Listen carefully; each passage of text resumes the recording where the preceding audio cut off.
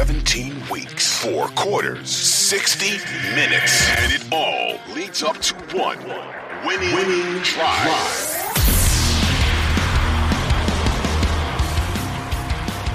Been a seesaw of events in the past basically 24 hours where Jerry Rosburg, the Ravens' former special team coach who has been here for quite some time, we know he left and he ended up being the interim coach for the Denver Broncos at one point. There was plans to bring him back as a game time coordinator.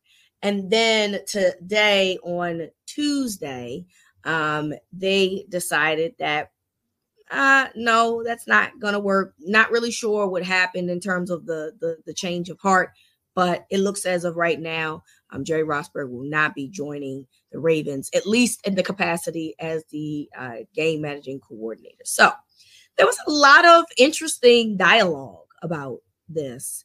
From the fan base. And essentially the biggest one was, well, what is the point of the head coach if he needs help with game time management? Now, I understand that people are still very salty about what they saw just a little over a week ago and that emotions are still running high, but I'm going to try to be a little logical here. It's not new for people in high places to have consultants. And I don't think that football is essentially any different in that regard, right?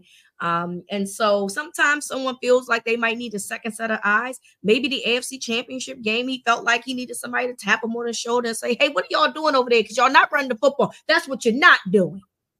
You know what I'm saying? And if you need somebody, Ravens, please give me a call. Call my agent. I absolutely can help y'all in that regard. I can tell y'all what y'all need to do out there. But if you want somebody with a little bit more of an NFL resume, I understand. You might want Jerry Rosburg instead. But apparently that's not going to happen. But the backlash originally regarding this potential situation was very interesting to me. I view this no different, again, than a CEO getting a consultant to help them be better. You didn't win the AFC Championship game. You can afford to be better. So I just don't know what the issue here is at hand. So maybe you can help me understand. Well, I think for the crowd that has been calling for John Harbaugh's job, it fed that narrative that John doesn't do anything. It gives that illusion that he doesn't do anything. You've got an offensive coordinator who is in full control over the offense. You've got a defensive coordinator who's the play caller on the defense. He's a special teams coach.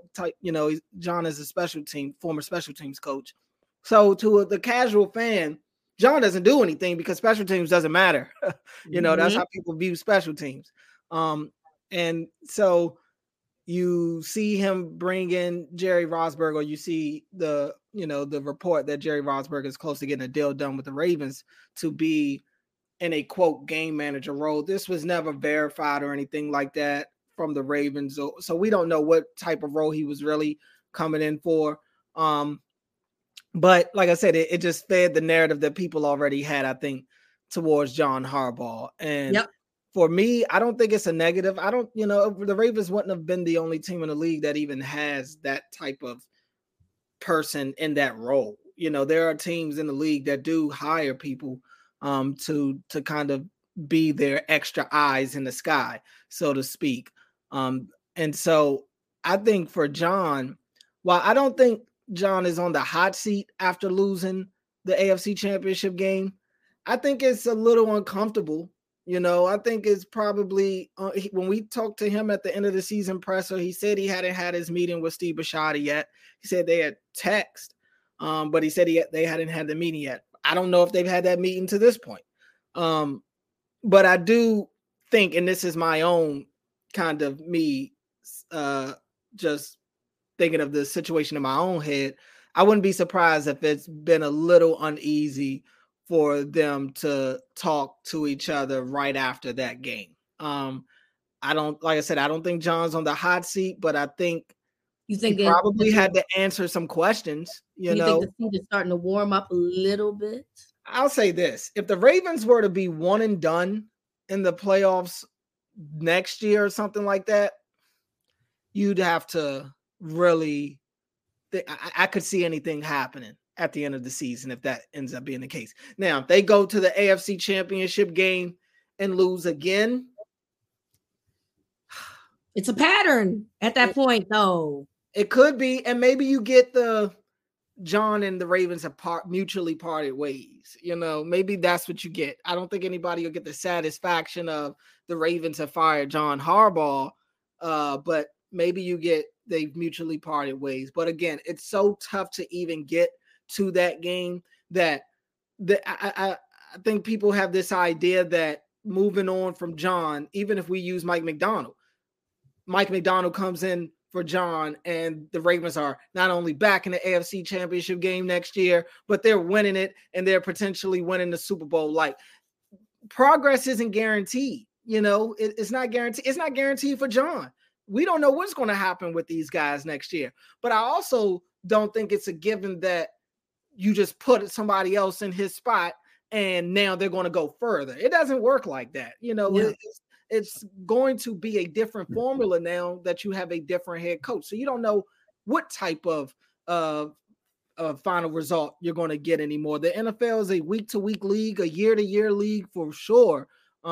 And especially when you're in the AFC and you got Patrick Mahomes in your conference, nobody really wants to give. I've yet to really hear anybody give the Chiefs credit for winning that game. It's all been about. And granted, I'm not sitting here saying that the Ravens didn't beat themselves, but people act like they went out there and lost to some bums. They did. Right. A team that's essentially in their fourth Super Bowl in 5 years? I mean, hey. They know what they're doing over there. They know what they're doing. And that's why they continue to go back. Exactly. So that's why it's important to not be but so emotional. I get it. It's fans, they're going to be more emotional than probably in different ways than the people that are in the castle. But yeah, with John, I don't know. He's been here for so long. He's a veteran in this league as a coach. He's won a Super Bowl. He just got out of the AFC Championship game.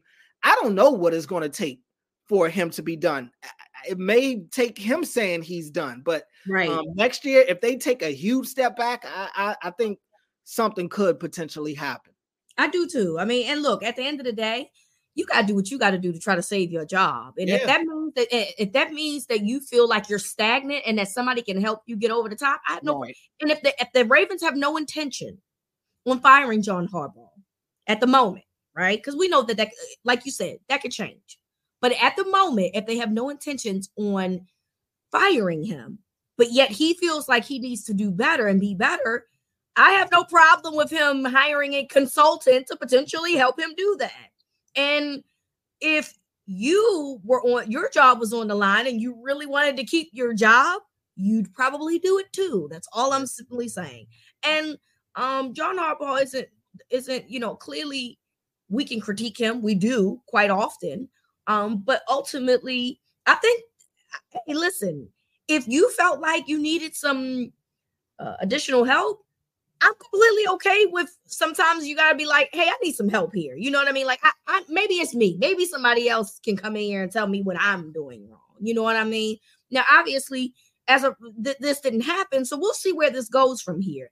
I'm simply saying that if it did happen, I don't have a problem with it. There's nothing wrong with wanting to evolve and be better and maybe getting an outside opinion on how to do that if you want to get over whatever hump that you're on.